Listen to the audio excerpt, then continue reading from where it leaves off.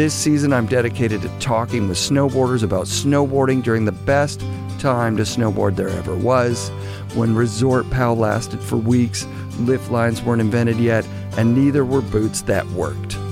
Boards would fall apart, jackets and pants were made out of water-soaking cotton and had brand names like Team Buttocks. Skiers hated us. Hell, everyone hated us. J.P. Walker was the only person who had done a double cork, and figure skating still ruled the Winter Olympics. You know, it probably still does. I don't know. Back in the day, a 20-foot backside air in a half-pipe was not even possible, and both Terrier and Michael Chuck could do them. Snowboarding nostalgia is the name of the game, and the name of this podcast is fucking rad. This year's first guest is Sean Kearns, one of the Whistler locals who decided to be a pro snowboarder before it was a thing you could be. Sean's accomplishments are too many to mention, but here's the highlight reel. Pro snowboarder on Santa Cruz, leader of the whiskey debauchery that preceded Jackass and changed the world forever. Sean filmed for Mac Dog, shooting movies with the Form 8, and advocated for fair payment terms for snowboard filmers. He started Infamous Management, helping guide the careers of guys like JP, Joe Sexton, Seth Hewitt, and Simone Chamberlain. Sean has been a friend of the podcast for years now, and the first time I interviewed him, I saw what I wanted to do with the show. Make it more professional, record with better equipment, be vulnerable with guests, and try to make the planet a radder place to live. These days, Sean's a long way away from breaking bottles on his head and stealing sheep, and that's where I needed to go to kick off season 6, to Sean's place on Vancouver Island to sort out my crazy mind. I didn't realize how scared I was going to be this year about doing the show again, because I take summers off, which I think is really important for me. And it's a winter sport. It's a winter show. So I stop in May. But guess what? The fucking bomb hole started in May this year, which is, the bomb hole is fucking badass. And they got videos and they got a soundboard where they, air horns and shit. Hole? It's a podcast. Oh, okay. And so I'm like, yeah, I got this great guest selection. Well, now there's this new podcast that's got great guest selection, great audio. They've got videos. They've got merchandising. Like, is it they've stepped it up like a 9 Club or whatever it is? Like something like that? Exactly. They're the 9 Club of snowboarding. Yep. While you were saying that, I realized that I had the realization driving up the road. Yeah. Like, what I'm afraid of is that I know from experience that the way to be good at something is to do it. So taking the summers off and not practicing is like taking the summers off and not practicing. That's obvious. Like, coming back to it, you're going to be fucking scared.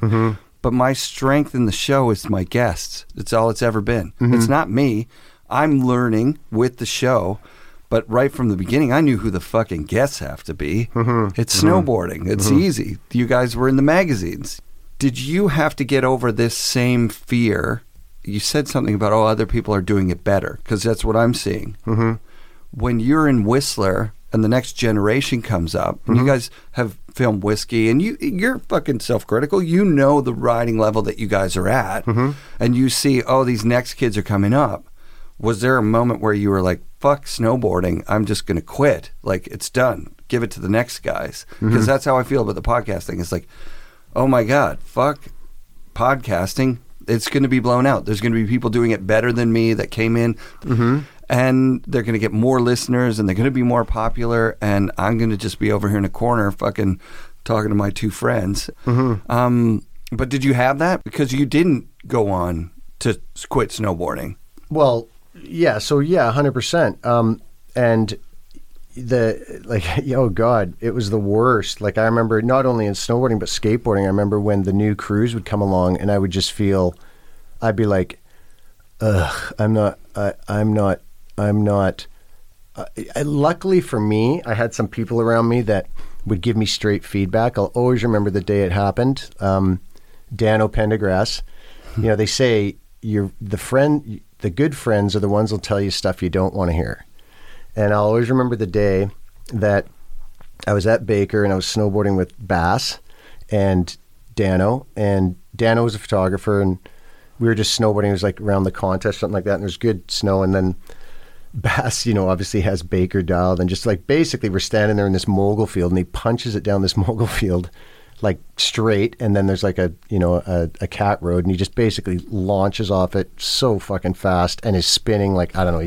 I was just like, and then I went off it, and then did a 360 or something. I don't know, whatever, some shit, and then I wasn't taking care of myself in those days. I was it was kind of like I was just partying way too much, everything like that, and I was a little bit delusional. I thought me and Bass are ripping up Baker, and then Dano. I said something to Dano, and Dano's like, "Look, dude."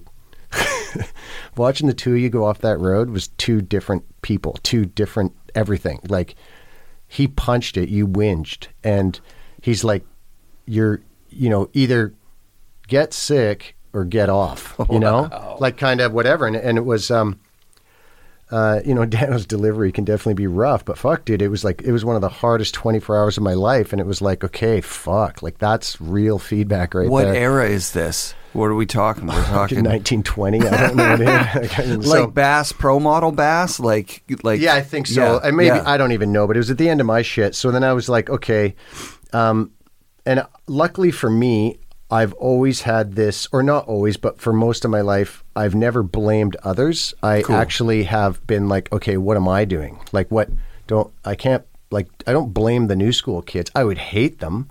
I'd hate them, but I wouldn't be like, there's something wrong with them. It'd be like, okay, what am I doing? And I would just get real clear, like, I'm not willing to do that. Right. I'm not willing to do that right now. So I'm not willing to do that anymore. And I'll tell you, for me, I heard Stacy Peralta say this in an interview. He said that when he flourished was when he got out of skateboarding and started the Powell shit, right? The Powell team. And I would say the same of myself. Like, when I flourished was when I fully flourished. I fully committed to making the best snowboard films I could make, which was not during whiskey time. That was the learning period. But when I got into the forum stuff, I basically was like, I was in a position where I can relate to these guys like no one else can, because they know that I've at least snowboarded in front of camera. Yeah. I'm not, and they know how much respect I have for them, and I was very open, like, dude, I ain't willing to, I can do that shit, like whatever. Although I did used to lie and say, don't make me come up there and go off that fucking thing. Actually, that's what I'd say. I'd say, if I'm willing to go off this jump, we shouldn't be filming it. Right. That's what I'd say. I'd be like, don't even buy. If I'm willing to do what you're trying, we're not filming it. Yeah, like that's it. Yeah, that's so harsh, but so awesome too. Yeah. Oh, dude. There's some stories where, because ultimately it was the same kind of thing. Like so anyway, I think I flourished during that, and I was able to. They saw that I wasn't just, and maybe not all of them. I don't think all the forum team liked it, but the other ones some of them that did appreciate, they're like, how was that? And I'd be like, dude, you fucking kidding me? Small, like, we're not, or whatever. And they'd be like, okay, or someone would land something and they'd like, people would be stoked or whatever, and then they'd come over to me and I'd be like, no. And that's when I flourished, was I was willing to give them direct feedback, but with a respect that I was like, look, I know what level you're holding yourself at, and that was not the level it's not about me. Well, that's not true, because I knew it wasn't going to make it anyway, but it really was. It was a respect thing. Yeah. And I wasn't just sending them off stuff to kill themselves. Like, we were super calculated. So anyway, that's for me. I'll always remember when that pressure of me being a pro snowboarder and being in front of the camera was lifted, and it was like, oh, you don't have to do that anymore. And then I'm like behind the lens, which I'll be totally straight. Like, there's a part of me that was like, I was scared, scared. And that actually wasn't my best thing, to be in front of the camera, look at me, this and that. And I was so relieved that I didn't have to do that anymore. But then I was like, these guys are committed to doing that, scaring the shit out of themselves and doing the gnarly shit. And I'm going to do the best job I can to support them and keep them safe. Cool. And that's when I care a lot about people, and I cared a lot about them. And so that was when, I don't know, that was a big deal for me. I remember the relief of when I didn't have to be that anymore, because the pressure's gnarly. Like, not even, me, I was getting like a salary from Santa Cruz and Quicksilver that was pretty minor. Right. And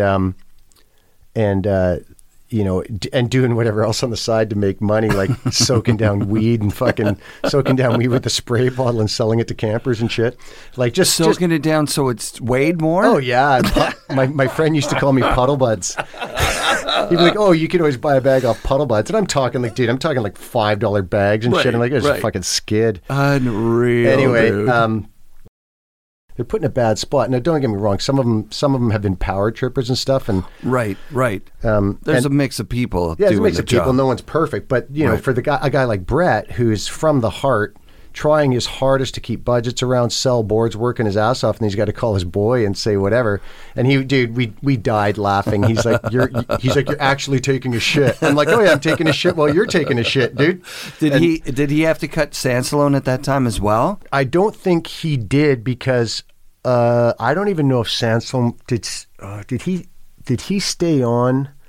I can't remember, but I think. I mean, Sansom obviously stayed on longer than I did, and for some reason, Joel loved Sansom too. So he had the sessions. Because of sessions, right? Yeah, Joel just thought I was Joel and I always had an interesting always had an interesting back and forth. Let me put it that way. Nothing against him. Full respect for sessions and everything. We're just different cats. That's all. The Sansalone connection, like I just remembered, like he should be on the show. That's why I'm talking about him. I want to get him on the show. He said he'll do it. He's one of those guys that I know a lot about his career because he was local. Like I would see him at Seymour. And for me, seeing Sansalone at Seymour, he was the man up there. He was like the head of the Seymour kids, and the Seymour kids included Roberta and Devin and so many people that were like great snowboarders, but he was kind of like the king of it. Oh, I should mention Keatley because he listens to every show. And and Sansalone on Santa Cruz was like, there was a chance that he was just going to quit, but he hung on. He got that fucking option deal.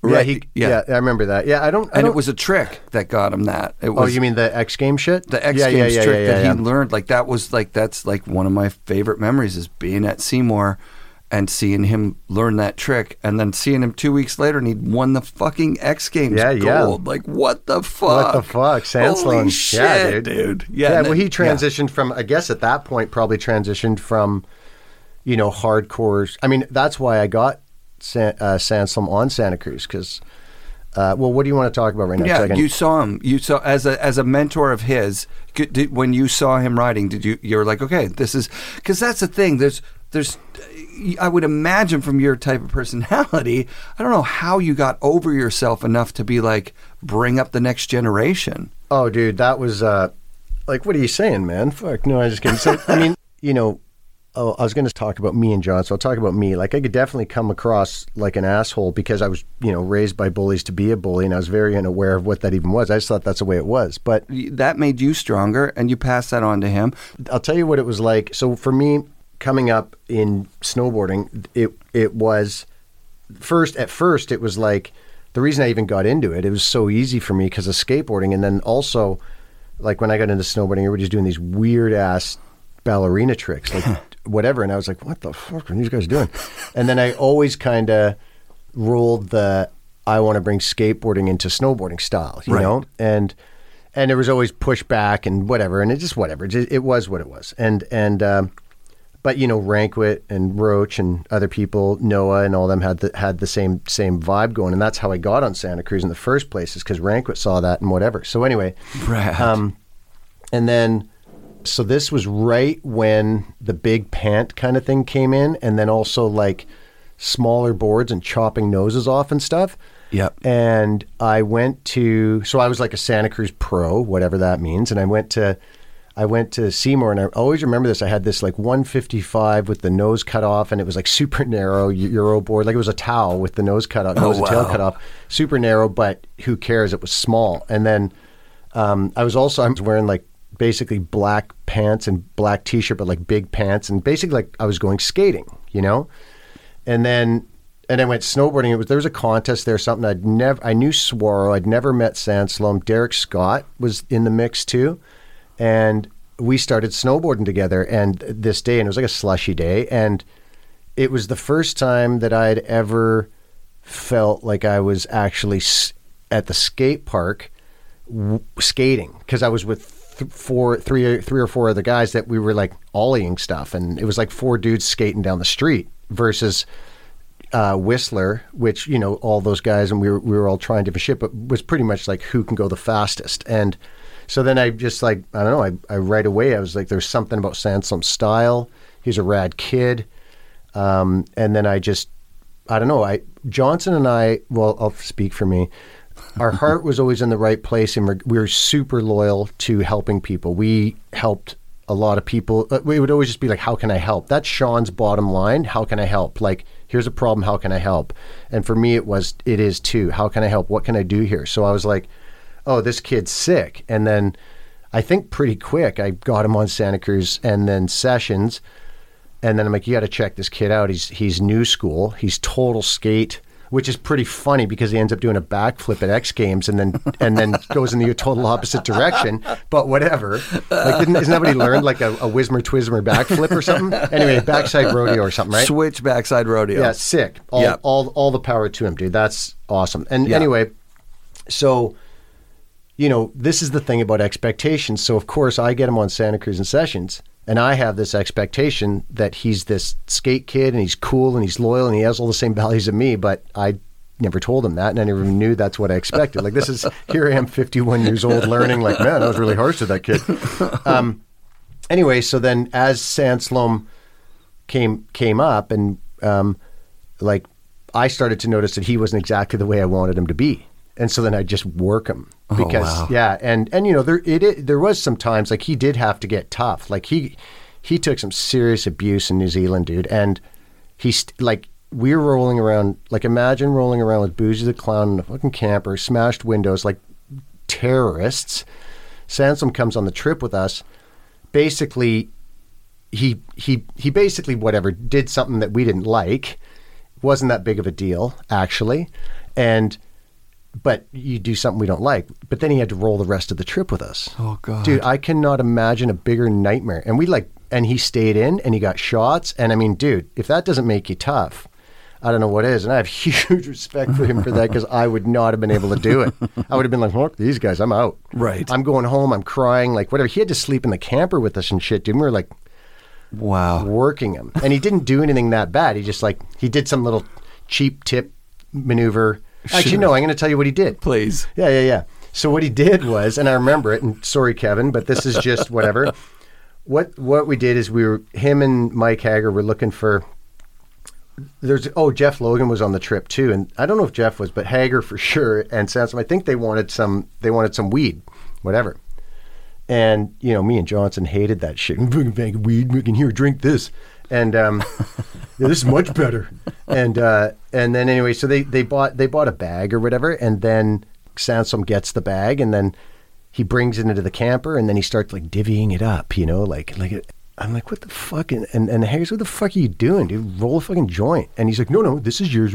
And dude, that just like it's like, what the fuck? And then my back's up because I'm like, dude, you spoiled little shit. I've done so much for you.